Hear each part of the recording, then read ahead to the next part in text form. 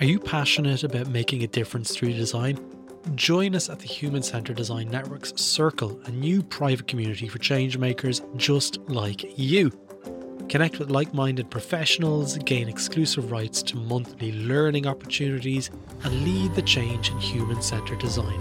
For more information, see thisishcd.com. Now, let's get back into that episode.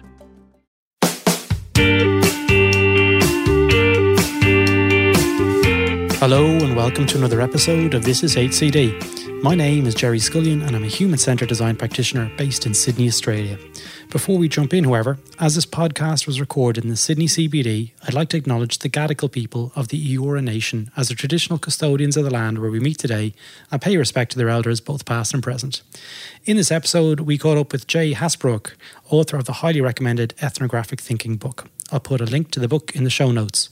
So in this episode, we go through what ethnographic thinking is and how it should be applied to inform richer contextual insights for design teams, and how designers have abused or misunderstood ethnography, and even touch on some retail rituals in the US, and talk about how going off-piste in Jay's research plan in Japan led him into a shoe hotel, and all the rich insights about the culture that followed. So let's jump straight in. Jay Hasbrouck, a very warm welcome to the This is HCD podcast. Thank you very much. It's a pleasure to be here, Jerry. Jay, let's get started and tell us a little bit about how you got involved in the world of ethnography. Sure. My background's in anthropology, social anthropology in particular.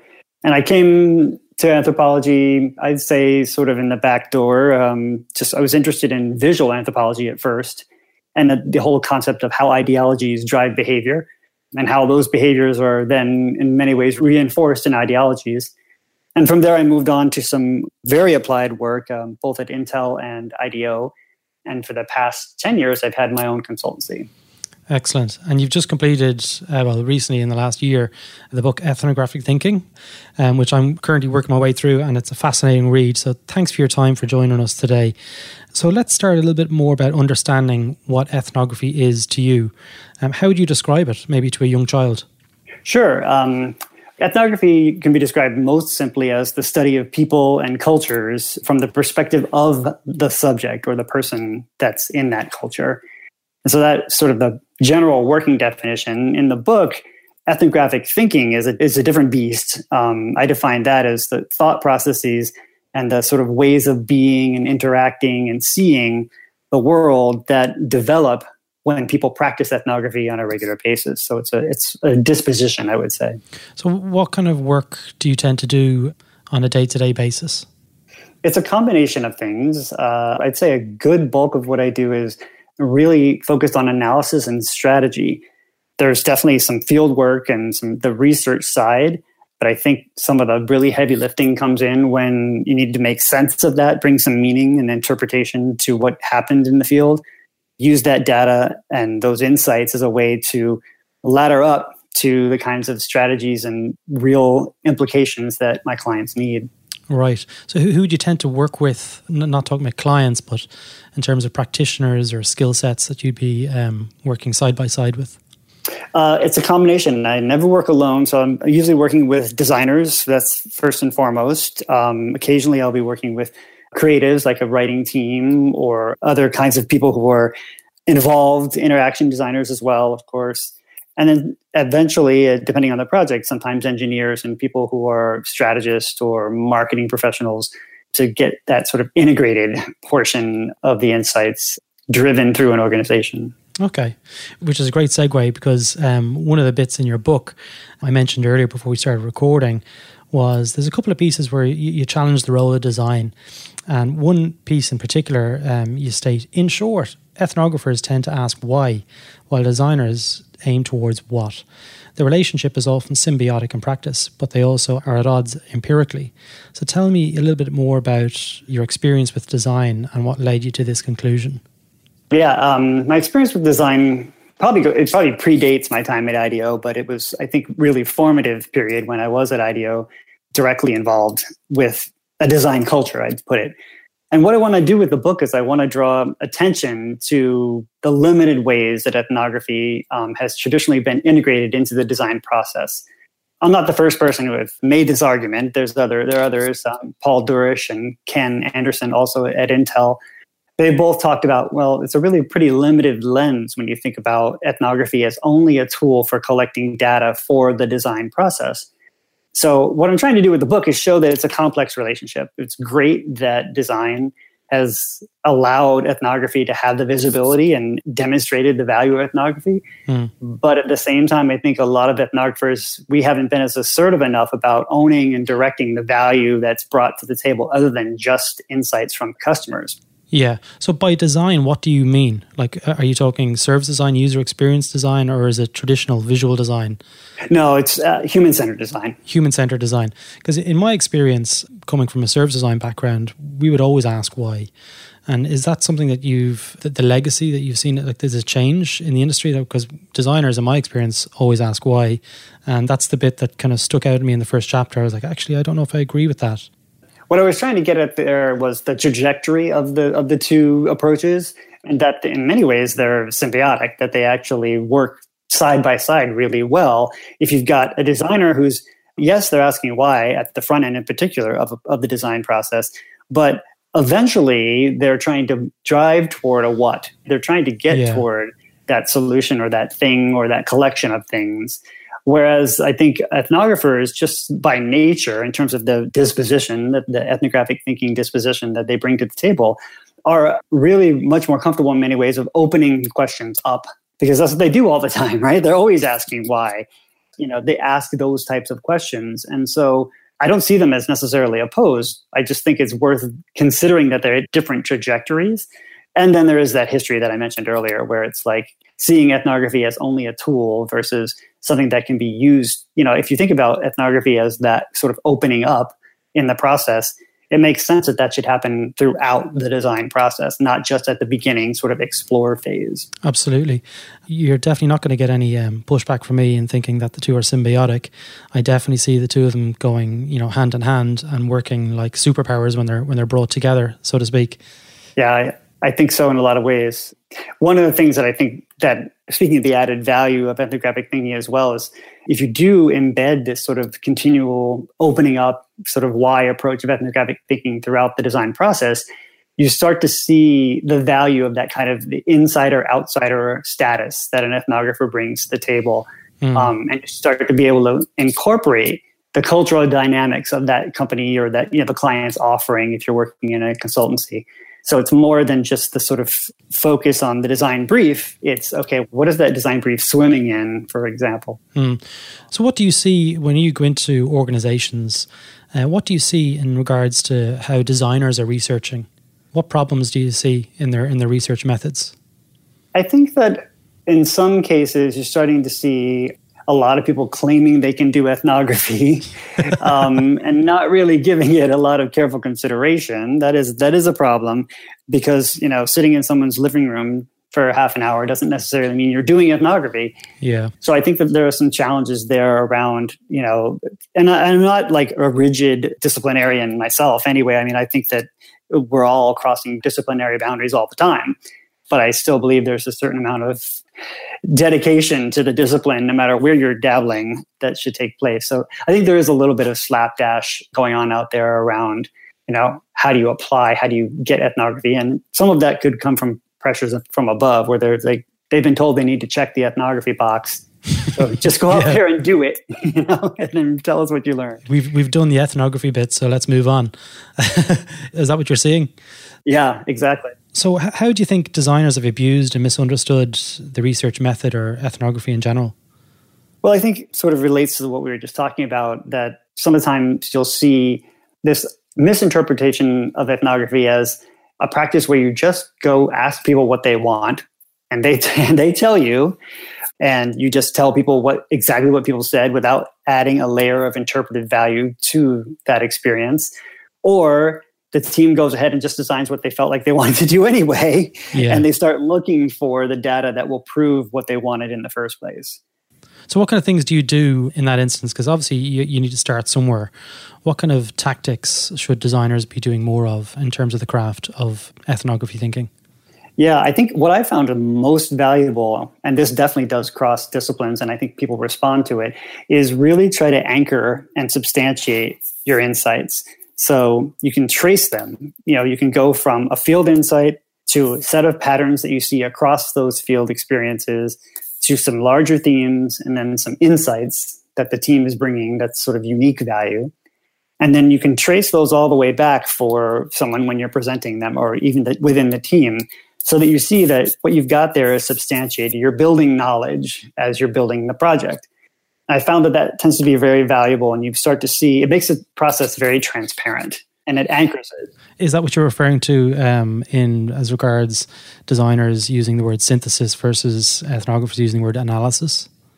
Yeah, I think some of that was also builds on what we were talking about earlier around different trajectories of the two practices, and how you see synthesis in many ways being a narrowing practice that sometimes can be too eager to rush towards solution, whereas analysis implies a more open approach, that there are dynamics in the consideration that doesn't all come to a point, that it may come to 10 points, or it may come to a swirl for that matter, or a grid. So I think that's some of what I was getting at with the differences there. Yeah, and absolutely. So how do you think ethnography or ethnographic thinking, I'm using your term in terms of the book, how should that be applied in terms of the innovation process? I think that one of the things where it could add a lot more value is making sure that ethnographic thinking is part of the entire design process, or the entire innovation process, so it doesn't get stuck in the front end and then just sort of tossed away. That some of that thinking around, bringing in alternative lenses, cross-pollinating ideas, walking this thin line between the insider and the outsider status, all of those things, that kind of openness, that kind of exploratory approach, and as we talked about, this interpretive layer that goes with it as you build a case, all those things are valuable throughout the process. So you could be in the prototyping stage, and when you're in that stage, that often is a stage in which, yes, you may be learning and refining, and getting toward a better design. At the same time, you might also be uncovering new opportunities that would be lost in the process if you didn't, fold in some of this sort of opening that happens with ethnographic thinking. Yeah, no, absolutely. So a lot of that work that you're just speaking about there is looking outward. Have you experienced looking inward as regards the biases that the teams may have and how that can be applied to the research? Yeah, definitely. There's two layers to that, I think. One, looking inward is really interesting to think about looking at a company's culture in general, or, it could be a consultancy or a large corporation or any kind of organization. That doesn't exist in a vacuum, and I think a lot of people oftentimes presume that it does, right? It has a relationship to customers. It has a relationship to stakeholders that are out there influencing those customers. So seeing that dynamic is really productive, and that's one of the things that ethnographers do a lot of, is take insights from lots of different domains and then reach some kind of meaningful interpretation. So it's a very comfortable spot for ethnographers to exist in. And then within teams as well, I think if you go one step down in granularity, that kind of reflexive approach to the team is very helpful as well, where you're saying, let's apply some of this thinking to ourselves. Let's take a good look at, how it is that we interact, what kinds of values we're prioritizing, and the kinds of questions that we're asking. What are the power dynamics at play there that are influencing our product? Yeah. So one of the things that, in my experience, is when I've been working with organizations, is trying to sell in this type of thinking into, I guess, the stakeholders, whoever it is. So what's your experience in regards trying to sell in ethnography in regards to trying to get a design outcome? It's always tough. I have to be honest there. And I think part of the challenge is that it's one of these things where it's not like a product where, hey, here's this thing, $30. Do you want it or not? There's no output. Well, there is an output. There's always there's always a learning curve. But I do think that it's much, much more helpful to point to the ways in which it applies and the ways in which it adds value to any kind of initiative. And in that case, I think it's really most useful to talk about those insights as having strategic value to inform that questions of how in an organization. How are we going to do this? How are we going to reach a new market? How are we going to better understand the consumer behavior in this respect? Or how can we introduce a new product in Egypt? All of those things, are more than just visiting living rooms, as we talked about earlier. It's a matter of developing the insights that can lead to some directions and some real decisions that can be made about how to do those things. Yeah, and absolutely. And just reading your book, there's a fantastic case study in there where you went to, I think it was Japan. Mm-hmm. So tell us a little bit about the story of, I think it's the Shoe Hotel. Yeah, that was it was a real eye-opener, I think, for everyone on the team, including myself. We'd spent a lot of time doing exploratory research for this client, and the client was with us in the field, which I love. And we were really trying to get a sense of what does it look like, what does retail look like from a whole different perspective within their offerings, which was mostly health and beauty, a little bit of house care, home care. So we did a lot of looking around, immersed ourselves in tons of different kinds of experiences. So what does that look like? Just to stop you there, what does it look like in terms of, like, you were looking around, in terms of the method? What were you doing? Was it just going through scenarios and interviewing people? Walk me through that. The interviews would be on the fly. Basically what we did, there was a larger research plan that also did involve actual interviews and some one-on-ones, but this was the observational portion of our research. So it really involved using observation protocols, thinking about what are the kinds of things we want to target. So, for example, one of the things we wanted to look at is how might service be tied to product in ways that we hadn't thought of. So we went to buy a set of knives, for example, and really think about, how is this different than where you might buy a set of knives in other parts of the world, and pay close attention to what are the expectations of both parties.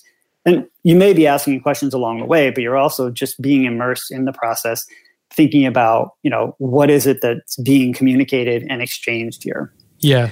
And I'm sure, if you've been, that it's the whole retail process is unique in a lot of ways. It's filled with lots of ritual and there are some small formalities and a lot of things built into the expectations between the seller and the buyer. So what is it about those ceremonies that, how have they originated? Well, I think they're different. I think they exist in every country. I was just reading the other day that in the United States, which I'd never thought about because obviously I'm American, but it surprises some people that the way in which you use cash and the way in which you're just expected to present cash is, in most circumstances, an orderly way. You're supposed to have the bills with the face up, folded Really? Out. Yeah, and it's true. I do it, and I think a lot of other people do it too. And I don't know, really, I can't for the life of me remember why I do it, but handling over like folded or crumpled bills is considered disrespectful. So it's those kinds of practices that I think are, lots of different origins. And, that could come from some form of patriotism, who knows? But in Japan, I do think it comes from expectations around what value is the seller offering, and also what are the expectations of respect that the buyer has as well. Yeah. So just going back to the Shoe Hotel bit, because I know the listeners may not have read the book. I totally recommend that you go buy the book. But tell us more about that story, about how that came about. Yeah. So we were wandering. Toward the end of the day, we'd made lots of visits, and we were wandering on our way back to the hotel, and we came across this storefront that had the shingle hanging outside what looked like a cobbler, a shoe. But then when we looked in the window, it looked more like a hotel or a lobby of something. It was very formal and very ornate. There was a couple of lounge chairs, very wood-paneled walls. And we were curious, and we decided to go in. This wasn't on our research plan at all. This didn't fit the bill. But we decided to venture in. When we went in, we noticed that in the very far back, there was a cobbler in this like white cube, and a woman who was actually doing some shoe repair work. So she was the owner, we found out later. So we went to ask her, what is this place? It looks unusual to us, and she'd share with us what you do here. And she proceeded to tell us that she was doing some shoe repair and told us about the repairs. And while we were there, someone came in, this young guy came in. He made a phone call, sat down, and then he decided to get up and interact with someone else. And what we realized that after we saw him go through a series of exchanges where the person helping him brought out a pair of shoes, showed him the shoes, then put them back on a shelf, then went to another sliding panel, opened that up, pulled out a pair of shoes and showed him those, put them back. We started realizing this isn't just a cobbler, it actually was a shoe hotel. Because in Japan, so many people are living in especially in Tokyo, living in very small apartments. Yeah. Many of them didn't have the room to store their shoes. So they'd use this service. And the value, what was really interesting is the value that the owner was providing was, a really wide range of things. Not only was she storing and caring for the shoes, But she was also identifying trends and telling customers across one another, oh, this is hot and this is new and you should see this pair of shoes. And so she'd added this whole other layer to her offering that, it's like there's this concierge level to a product that would never have occurred to us had we not just been curious, right? I mean, really genuinely curious. It wasn't on our research plan. It wasn't checking a box. It was really just sort of getting out there in the world. So what can you take from that as regards, and what have you learned, and how have you applied that type of off-the-cuff research into other projects? Well, I think one of the things that I have learned is that there are a couple of things. I think always stretching beyond the research plan is always going to be valuable in one way or another, typically. And if it isn't valuable for that project, stick with it, because curiosity has longitudinal value. It's eventually, you can start cross-referencing ideas in ways that you would never expect. You see that often on projects where you're going through the analysis process and you're starting to compare different domains of experiences that fed into the project. But I think that very important takeaways for me. Okay, great. I totally see that myself whenever I'm conducting research, that you can sit down with somebody for 30, 40 minutes in their home, but it's usually the journey between their home and my car where the information starts to come out when they finish the ceremony of research almost.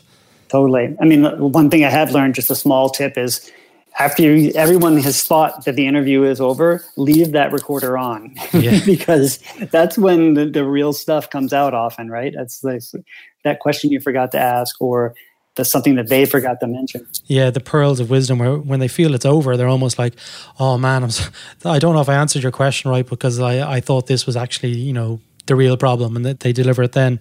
Yep. So we're coming towards the end of the episode here, but I've got one or two other questions that I really want to ask. And this is from the Slack channel, actually. One of the girls there had asked, how does design thinking and ethnography thinking differ?